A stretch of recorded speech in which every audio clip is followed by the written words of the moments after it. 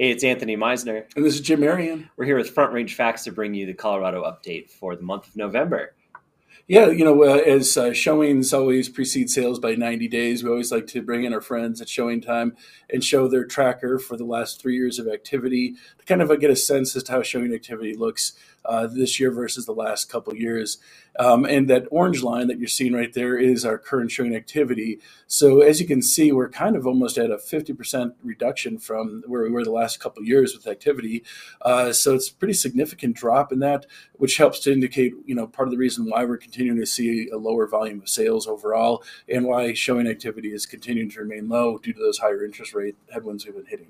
Absolutely. And I think if we look at it going forward, Jim and I were just talking how we think that we probably won't see as extreme of a swing over the holiday weekends because, well, the people that are out there are obviously very serious at this point. All the looky-loo buyers are definitely out of this market because of the rates. Yeah, the ones who are optional are gone.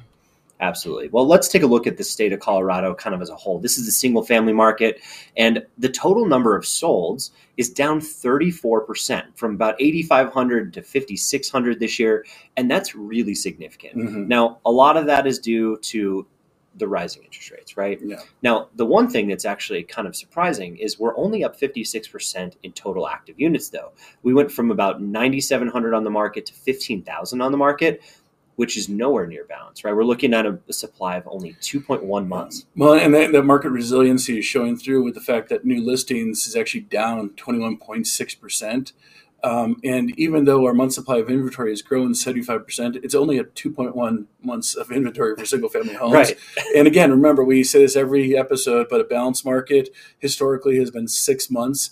Even if you want to call it 4 months because you're optimistic or cynical, depending upon your point of view, it's still quite a ways to go before sellers are not in the driver's seat for the most part. Absolutely. So here's the other part of this. If you want to look for a deal in this marketplace as a buyer, the fall has absolutely always been your time.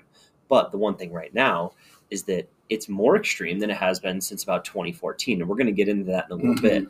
But let's take a look at the townhouse market. The townhouse market is actually doing remarkably better than the single-family home market. It's happening across the entire state. We only have 1.6 months of inventory. We really only have 3,600 active units on the whole market across the state of Colorado for townhouse condos. And considering that's the value buy for first-time home buyers, for others that we live in a market that the average Denver metro area price is $741 roughly or so. So these townhomes very expensive. Is your starter home kind of price. And to see a 28.8% drop in new listings and month supply of inventory still being on the 2 months, it's still not easy for buyers. One of the really nice things I think we're starting to see in the marketplace is the average sales price is only up 5.5% right now. Mm-hmm. The median's up 9% still, which is still pretty extreme. But you look at the year-to-date figures, are a little bit more than that. I think that really shows us how that fiscal and monetary policy is starting to affect these markets, and it's starting to slow that appreciation rate. It hasn't turned it off. We're not at zero, right? We're just comfortably coming back to a rate that, well, at least is sort of sustainable, right? Mm-hmm. Mm-hmm. Absolutely. All right, so let's look at those under contract numbers. We talked about how extreme they are, but we're down 35%. What does that really mean? It means you can look at the history. We're kind of right in line with where we've been in the past, right? Yeah. We didn't have a huge surge in the summer. The summer's where we kind of took a bunch off the top, but we've been down year over year over every month for a while now, right? I mean, it's been getting more and more extreme as the year went on, as interest rates went up, but it hasn't gotten completely out of control, right? We're very much in line with where we have been in the past. Yeah, and I mean, we're looking at 2010 to present basically, and those green is the single family homes, the blue is the townhomes and condos.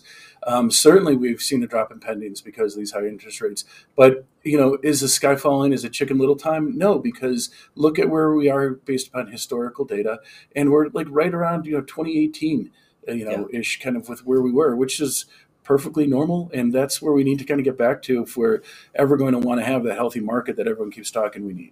It feels like we're about a month ahead in seasonality of where we would normally be. It feels like November rather than October data we're looking at. So that being said, it's really not that extreme. It's just a shift that we need to be mindful of, right? Absolutely. And you're seeing it in the average sales price, right? Every year, the average sales price trends up, right? It's just how real estate works. It's why real estate's always such a good investment.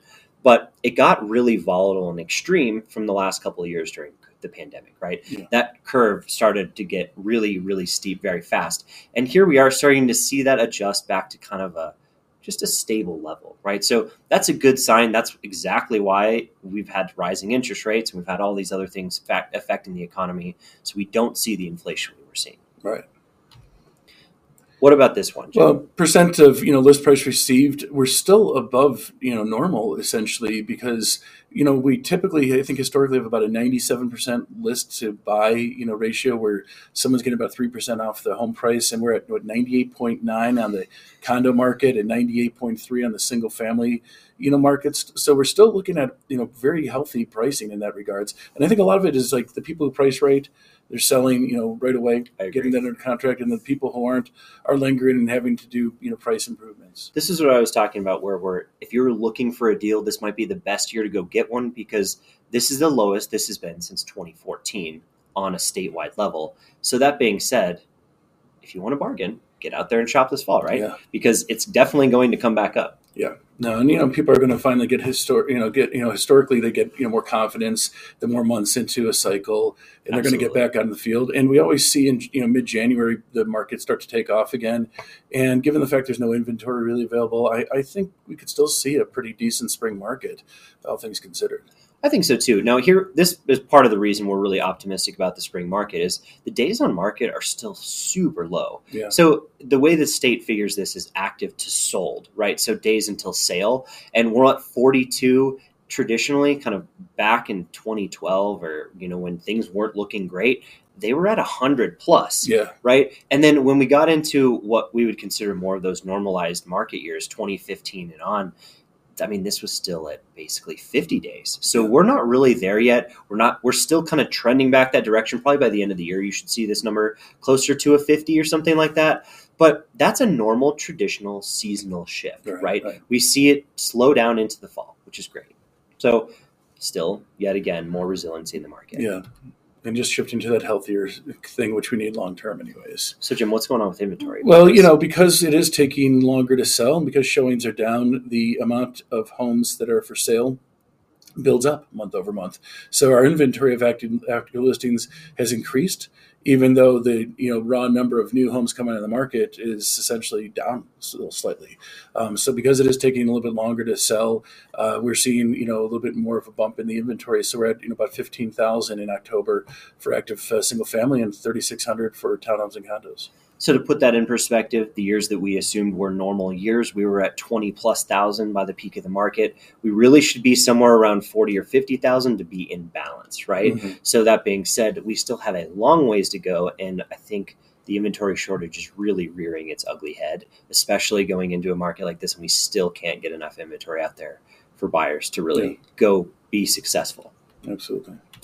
Thank you for joining us on our state update today. We will get to you with our local update next time. I'm Anthony with Land Title.